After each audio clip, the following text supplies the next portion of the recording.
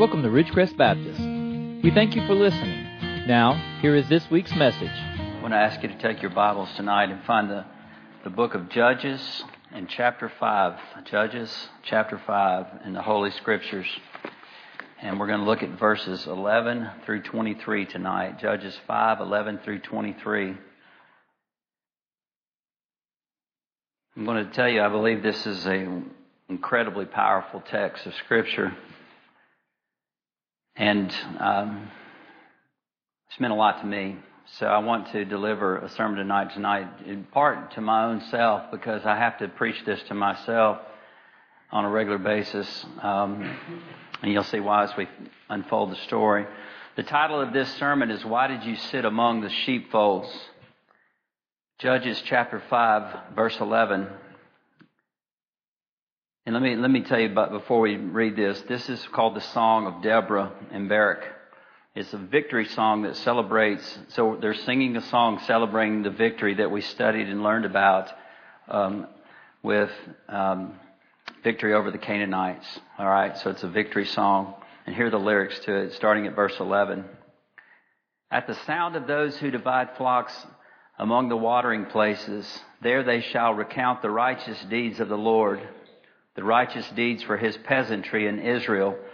Then the people of the Lord went down to the gates. Awake, awake, Deborah, awake, awake, sing a song. Arise, Barak, and take away your captives, O son of Abinoam. Then survivors came down to the nobles. The people of the Lord came down to me as warriors from Ephraim. Those whose root is in Amalek came down, following you, Benjamin, with your peoples. From Machir, commanders came down. And from Zebulun, those who wield the staff of office. And the princes of Issachar were with Deborah. As was Issachar, so was Barak. Into the valley they rushed at his heels. Among the divisions of Reuben, there were great resolves of heart. Why did you sit among the sheepfolds? To hear the piping for the flocks? Among the divisions of Reuben, there were great searchings of heart. Gilead remained across the Jordan. And why did Dan stay in ships? Asher sat at the seashore and remained by its landings. Zebulun was a people who despised their lives even to death, and Naphtali also on the high places of the field. The kings came and fought. Then fought the kings of Canaan at Tanakh near the waters of Megiddo. They took no plunder in silver. The stars fought from heaven. From their courses they fought against Sisera. The torrent of Kishon swept them away. The ancient torrent, the torrent Kishon, O my soul, march on with strength. Then the horse's hoofs beat from the dashing of his valiant steeds. Curse Meroz, said the angel of the Lord, utterly curse its inhabitants, because they did not come to the help of the Lord, against the warriors. Why did you sit among the sheepfolds? You know, my prayer for us as a church right now is that we would be a global impact church. In other words, I want us to be a church that has an impact around the world. I want us to impact Tuscaloosa, but also the United States and North America and the entire planet, have some influence somewhere in the world where the gospel is going forth as a result of the heart of the people at Ridgecrest Baptist Church in Tuscaloosa. And if we're going to have that kind of a mission, if we're going to have that kind of an effort, it's going to have to be a team effort where every single member of the church is coming on board and being a part of the team and embracing a view that we all have a role to play in what I would call the Great Commission fight. And we've been walking through the study of Judges and looking at these ancient texts that deal with battles and wars. And I wanted to, again, remind you that we have already gone back and looked at how we should view these wars today, because we can't see that we're to fight against people, and obviously we're not fighting as a church against people in combat, and we're not even to be fighting against people at all. And a couple of weeks ago we looked at how Israel was given a specific command to go to war because they were God's agent of justice and agent of judging these nations that had reached a point where God did not give them any further opportunity to come to Him for salvation. They had had that opportunity. They had rejected repeated offers of the gospel. These Canaanite nations had heard about Yahweh. They had heard about grace. They had heard about the delivery from Egypt of the children of God, and they had that opportunity, like some of them took, to be saved. And so we know Israel was authorized to fight as God's agent, but the church is not authorized to fight people like this today. Our battles are spiritual, but they're not against lost people. They're against the ideas of lost people, and they're against sin, and they're against Satan. And the last time we were together, we talked about this. And when we go to war with people who are lost, we are actually fighting a battle that God has sent us we're fighting against people that God has sent us to actually share the saving message of grace with them. And so anytime we win battles, we're really losing the war if we're fighting lost people. And so we need to realize we're fighting lostness, not lost people. And we talked about this a whole sermon. It's on our website where we went through and talked about the three enemies of us are the world, the flesh, and the devil. And so I don't want to reconsider that whole sermon, but we are in a war. We are in a battle. And it's a battle called the Great Commission battle, where we're supposed to be involved personally as followers of Christ, doing something to be a part of the Great Commission, to go and make disciples of all the nations. And it's not a physical war, it's a spiritual war, and it's a task where our weapon is the gospel. And we're to overcome lostness, not lost people, but lostness. It's a call to fight. And the question of the night is, are we in the battle? Are we doing our part? And we know the gospel is the only hope for the world.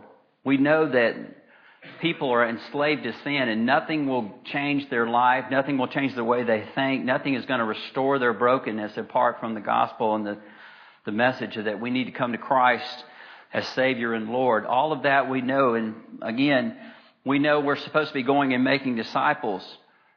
So the question is, are we making excuses like the people in the text that we just read? In the book of Judges, we've already looked at this cycle of sin I've been calling the Ferris wheel of failure, where the people of God, the Hebrews, Israel, they were largely failing at being any kind of a positive light with the message of the gospel because their whole world was involved in a cycle of sin. We've called it the Ferris wheel of failure. And if you've been with us, we've talked about how they were in this cycle of idolatry, and rather than being witnesses, they were wrapped up in sin. And so it would start out, and I call it the Ferris wheel of failure because I'm terrified of heights. And the idea of being on a Ferris wheel is terrifying to me. And so the higher it goes, the scarier it is. The higher it goes, the more terrified I get.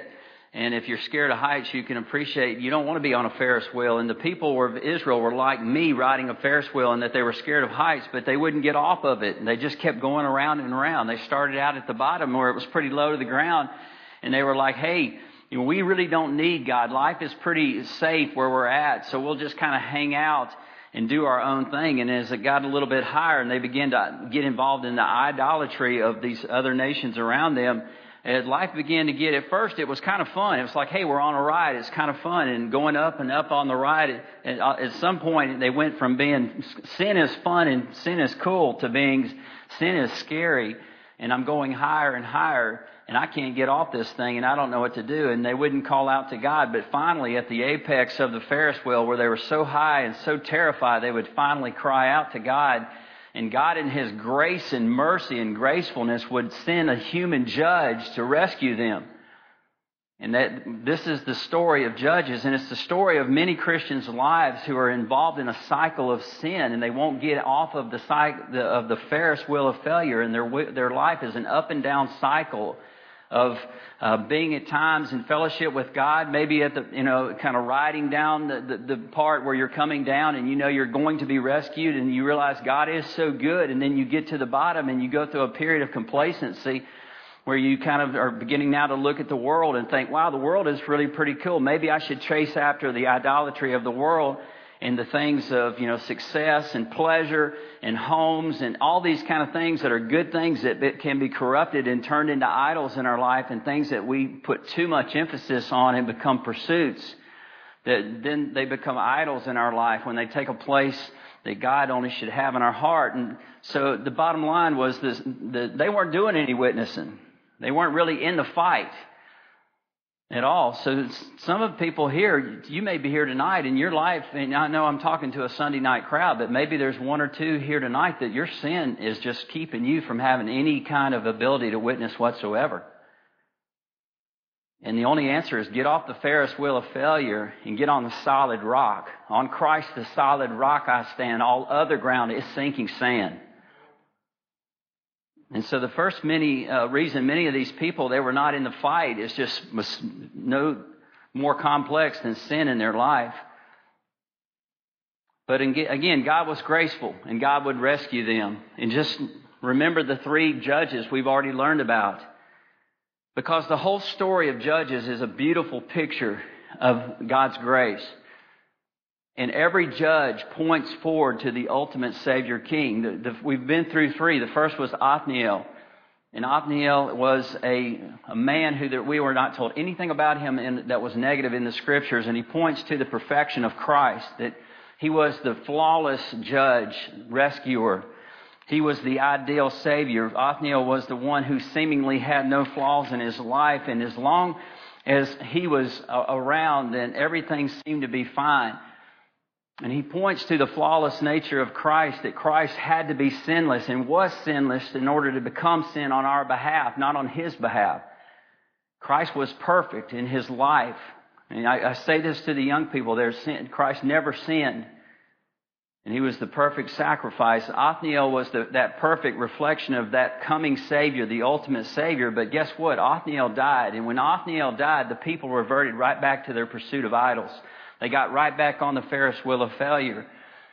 And they needed a second Savior King to come to their rescue. And when they got at the height of their misery and sin and enslavement to sin, they called out, and it was Ehud, who was the left-handed warrior who had a broken right hand. And we talked about how he was the weak warrior who everybody thought was a broken person, but it was his very brokenness that allowed him to be the southpaw Savior who used his left hand to defeat that king and drive that double-edged sword deep into the heart of the king until he was dead. It was the weak warrior made strong that reflects the nature of Christ, who would come in a surprising way, who would seem to be broken for our iniquity. By his wounds, we are healed. That's what it points to. That was the broken Savior. And then we had the third round of people, and that's Deborah and Barak. And they had to come to the rescue of the people because they were back on the Ferris wheel. And we studied about this a few weeks ago. Deborah was a prophet, and she was wise. Her name in Hebrew means wisdom of God. The pagan king they were fighting against, the Canaanite, was Jabin. And Jabin means we are wise. And so we have this contest between the wisdom of God and our wisdom, human wisdom. And Deborah is a type and a pointer to the ultimate Savior, King, Judge, the Lord Jesus Christ, who is called in Messianic prophecy the wisdom of God. In Isaiah chapter 11, verse 2, it reads, "The Spirit of the Lord will rest on the Messiah. The Spirit of wisdom and understanding are upon him." And so again, we read in the book of, I love this text as it relates to the story, because what ends up happening, of course, is the wisdom of God triumphs over the wisdom of man in the story of Deborah and Barak and Jabin.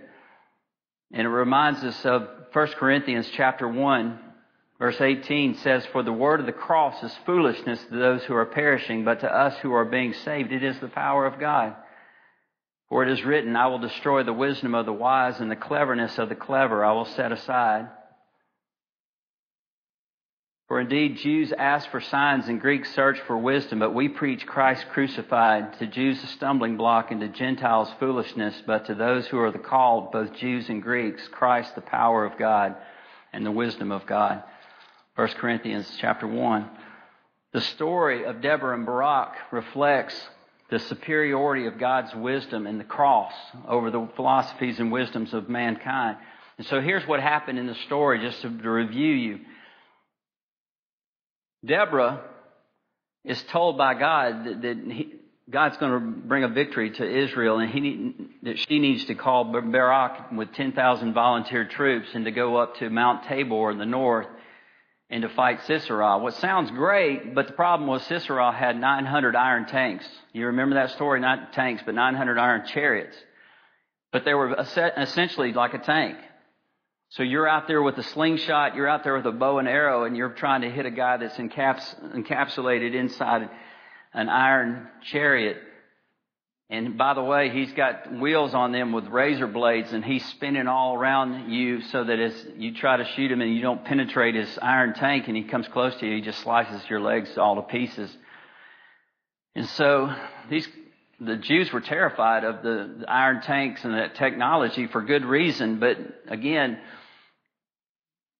Deborah tells Barak, God is with us. Go up there, get volunteers. It was a scary thing to volunteer for, but 10,000 troops did volunteer. And we know those came from Ephraim and from these tribes of Zebulun.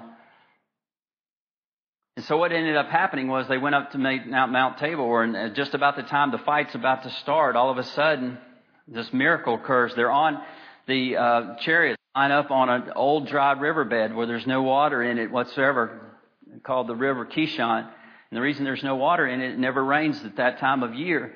And all of a sudden, this miracle thunderstorm breaks out from nowhere.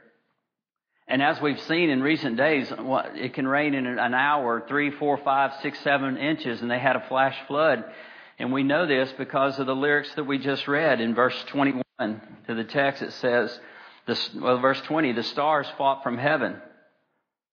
In other words, it was unseasonal. It was almost like it was the wrong time of year when it was actually supposed to be the rainy season, but it was the dry season. From their courses, they fought against Sisera. The torrent of Kishon swept them away. The ancient torrent, the torrent Kishon. O my soul, march on with strength. Then the horses' hoofs beat.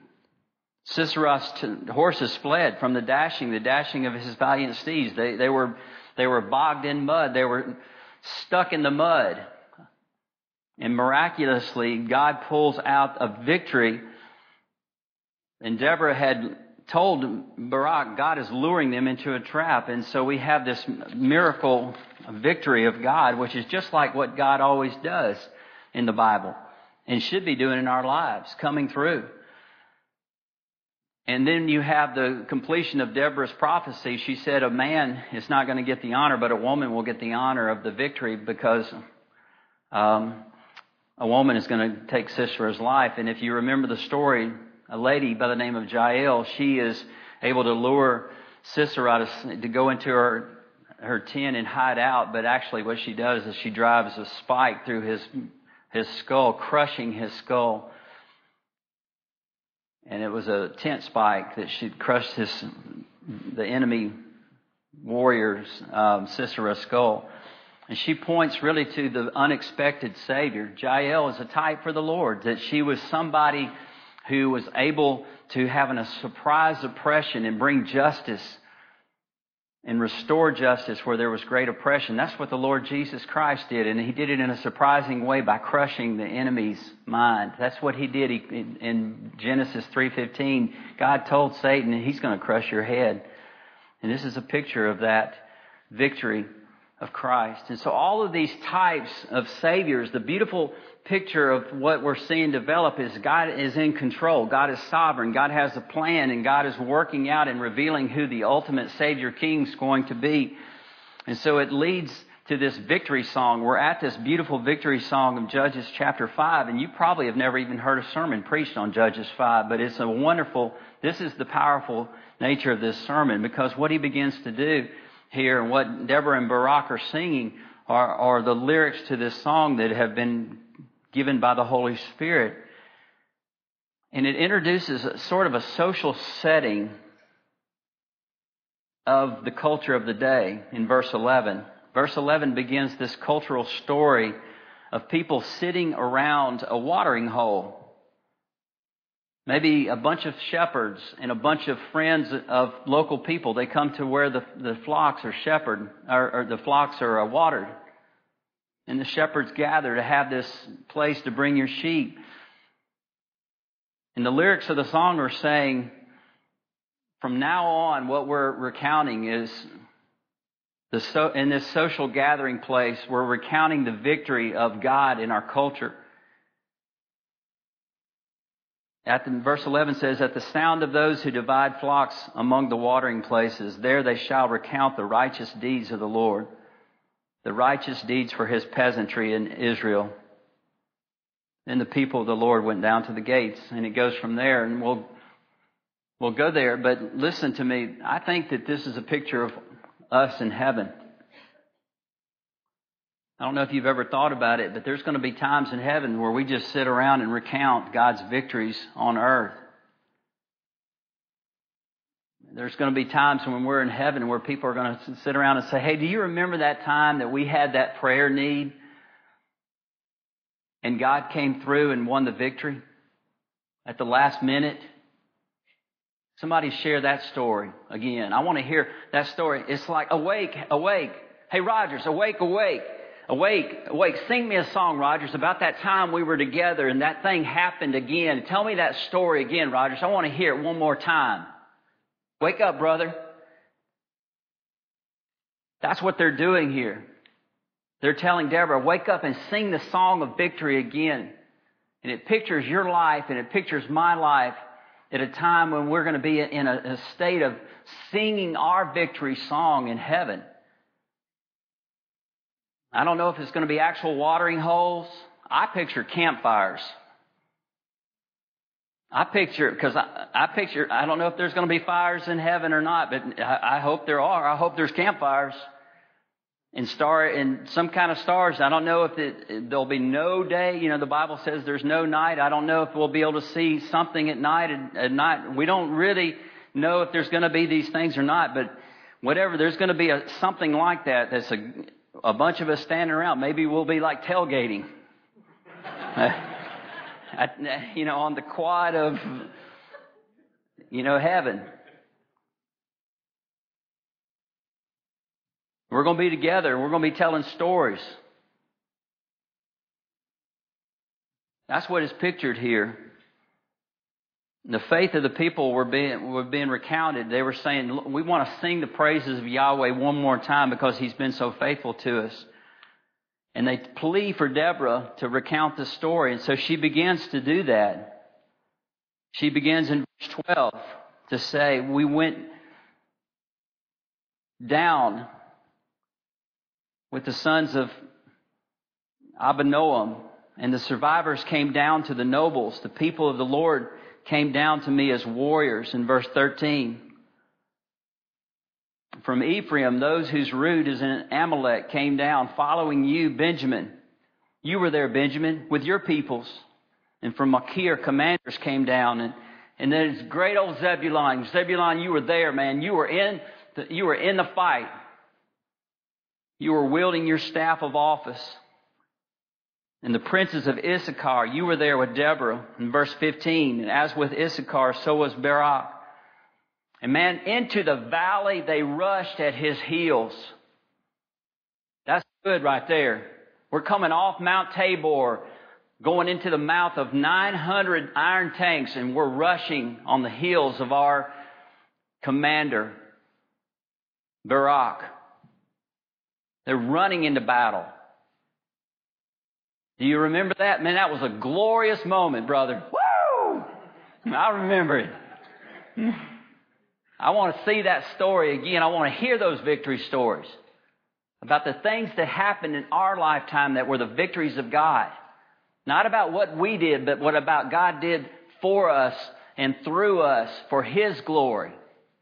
That's what this story is about. It's a picture of what it's going to be like in heaven when all of us are sitting around recounting these stories.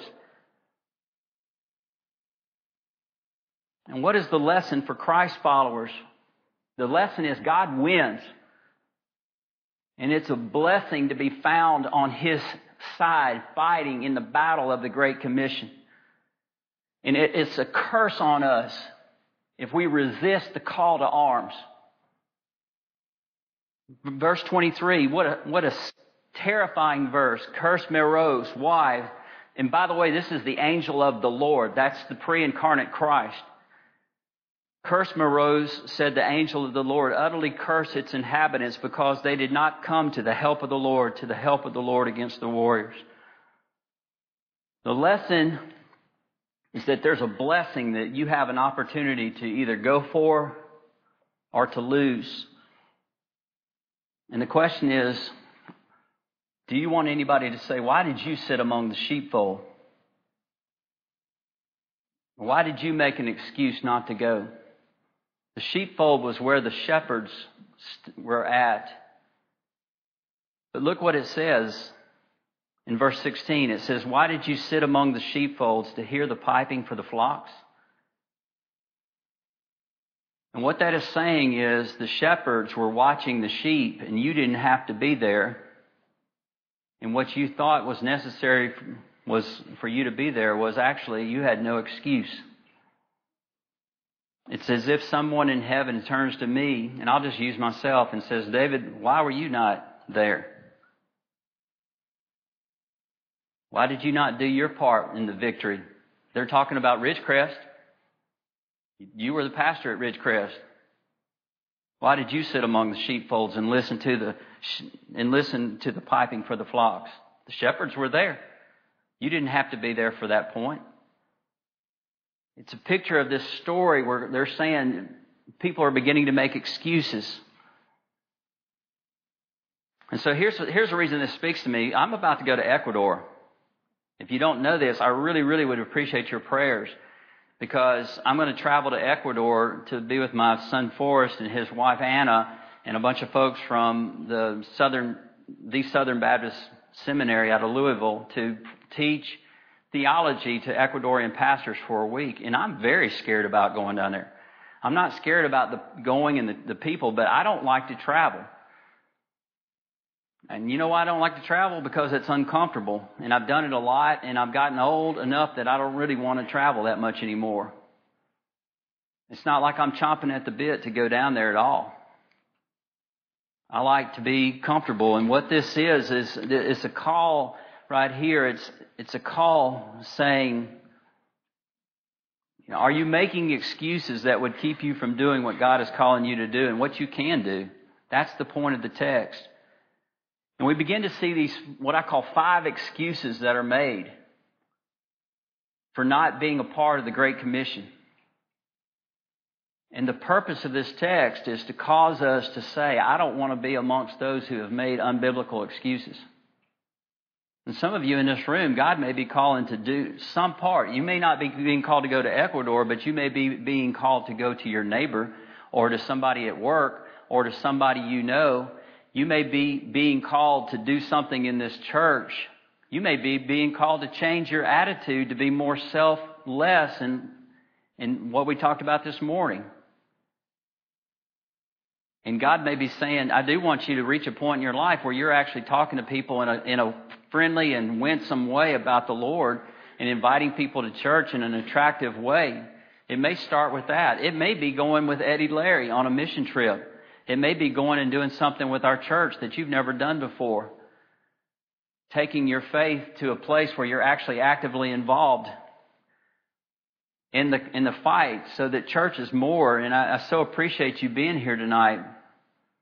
But we want to make it more than just coming to church and leaving and not being changed. And so we begin to see these unbiblical excuses in verse 15. In the second part of verse 15, look at the second part where it says, among the divisions of Reuben there was great resolves of heart.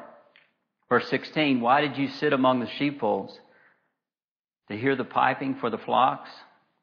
Among the divisions of Reuben there was great searchings of heart. And so what we see in this is really a couple of excuses that I'm prone to make. And the first one is, I can be like Reuben. I can say, I am real comfortable here in T-Town. And, that's my problem. I don't want to be uncomfortable. I don't want to travel. I don't want to go sit on an airplane and not have any space and not have any control over my environment. And so I'm prone to make excuses like, well, I need to be here I got to pay the bills. I got to watch the house. I got to watch my mom. I got to watch the church. And that's why this verse speaks to me, because it says, why did you sit amongst the sheepfolds to hear the piping for the flocks? In other words, when there were other people that were watching the sheep. The sheep are all my responsibilities, even this church, but outside of this church. And so when I think about the fact that there are other people, like Noel can watch the house, and there's people that can watch my mom, and there's Evan and Pastor Brad to watch the church, and the deacons are here to watch the church, I kind of have to cross out I got to be here. I'm so important, y'all can't get along without me. Kind of falls by the wayside. And so it contributes well, let me come up with another excuse, Lord. Hang on. How about this one? Let me be like Reuben and say that there's divisions in my heart. And what that is an excuse saying, let me pray about it a little longer. Because I really can't decide. The people in the tribe of Reuben, I just need to think about it, brother. You got to add the brother or sister to it to make it sound official. And there is a place for praying and not jumping in without praying. There's a time for everything. Ecclesiastes says there's a time to pray, but there's also a time to act. And young people, you may pray your way into a place where you never do what God's called you to do. And so Reuben had a tendency to say, I just can't decide. Let me think about it a little longer. And they thought and thought until guess what happened? The window of opportunity closed. That's why we can't sit and think and not act forever at Ridgecrest, because there's windows of opportunity that will eventually close on us. The battle came and went before Reuben ever to decide if they were going to deploy into action. And so we have to call on God for strength. And at some point, if God is calling you, see, He's calling me to go to Ecuador. And I want to go to help these people and teach. I'm going to be teaching theology, which is my passion. So I'm pretty excited about the fact I'm going to be standing in front of 25 Ecuadorian pastors talking about the Trinity. Now that gets me fired up. And I'm excited about that. I just don't want to go through the trouble to have to get there. And I don't like that. But I decided at some point that this kind of had an opportunity to do this. It's been something I felt a burden to do for a long time, for about 5 or more years, because my heart is for pastors that don't have good theological training and don't have access to it. Because I just know how hard it would be to preach if I hadn't had theological training to understand the Bible. And so basically at some point we got to make a decision and take a leap of faith. But there's more excuses. There's a third excuse. Gilead had a good excuse. In verse 17, Gilead remained across the Jordan. Their excuse was, hey, that's none of my business. That's way over there. I don't even live in that part of the world. I live across the Jordan. What's that to me? Who are they to me? They're just people. They're just human beings created in the image of God. What is that to me? God wanted them saved, He'd have sent them to Alabama where we have 100 billion churches. It's none of my business. So the tribe of Gilead, we're saying, well, let's just take care of our own. That's their problem. We got enough lost people in Alabama. We don't need to worry about people on the other side of the Jordan.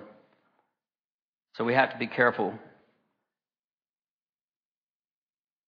So these folks are so far away, they're using that as an excuse. And Gilead was called to the fight, and that was a rebuke, really, by the Lord. And it says, verse 17 continues about Dan. It says, and Dan says they stayed in their ships. And that's kind of difficult to explain how that's an excuse unless you know who Dan is and what their background is. Dan was a tribe that made their living in an economy by trading. So their economy was based on trading with the pagan nations. And their primary trading partner were the Phoenicians, and the Phoenicians were linked very closely to the Canaanites. And so what Dan said was, if we go to war against the Canaanites, that's going to affect our ability to trade with the Phoenicians. And that's going to affect my wallet. My wallet goes from being fat to being less fat. And the bottom line was, I can't make that financial sacrifice. It cost me personally. And so sometimes we use an excuse for not being involved in God's work, that it's going to cost me personally. And just like Kevin said, he used the word sacrifice. He was dead right. I mean, some of what we're having to do is going to be a sacrifice. I paid, by the way, to go to Ecuador. It cost $2,000. And so I paid $2,000 to go to Ecuador to teach guys about the Trinity. And to try to encourage them and pour into their life and to say, God has called you to this and He'll see you through it. And God is a God of global power, and He'll be with you and help you. And there is a cost to it. And so we have to ask the Lord for strength and courage to make those kind of sacrifices. And then finally, Asher is mentioned in verse 17, and it says, and Asher sat at the seashore and remained by its landings. And so Asher was a tribe that was a tribe that liked to live on the sea. They liked the seashore, and they particularly liked their harbors. And a harbor was a safe place in a storm. A harbor is a place that when in the Mediterranean Sea, when the winds and the storms blew up, you could just be in there and you knew life was safe. And so their priority and their focus in life was on personal safety. And Asher said, I don't know if this is safe. And the question we have to ask is, what is the difference between recklessness and God's will? And God certainly does not want us to be reckless, but on the other hand, He certainly does not want us to be fearful and when He calls us to it, He'll see us through it. And so we have to be sensitive to the Holy Spirit, and we don't want to tempt God. You know, God, I'm going to go jump off a cliff, and you have to rescue me before I hit the ground. That's tempting God, and that's unsafe and recklessness. But what God was calling these people to was a war where He had promised them victory, and that He promised them He would be with them, and ultimately they would be victorious because they had faith in God. They had eternal life. And I could go on and on about this, but let me just end it by saying, I've lived long enough to have people in my life tell me that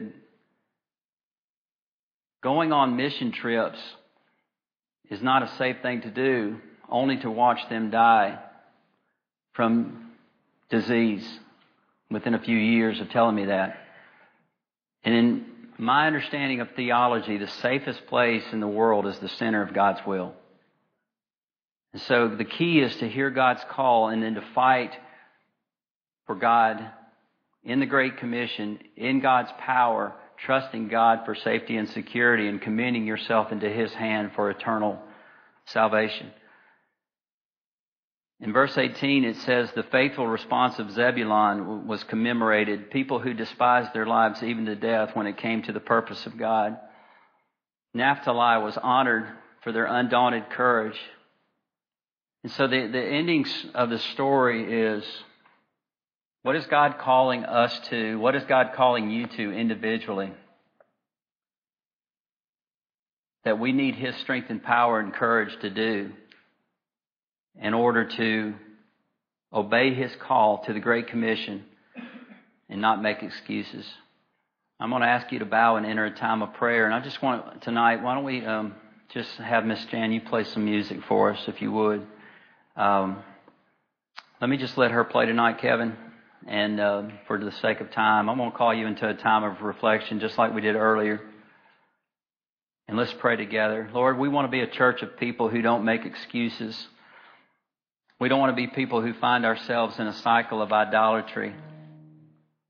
And we don't want to be people that, even though we may not be in a cycle of idolatry, we're making excuses in our life that are unbiblical, refusing to take our faith to a point in life where we're going through that open door where your presence is at. We hope this message will help you in your spiritual walk and growth. For more about Ridgecrest, please visit us on the web at www.rbc-tuscaloosa.com. Have a great day, and God bless.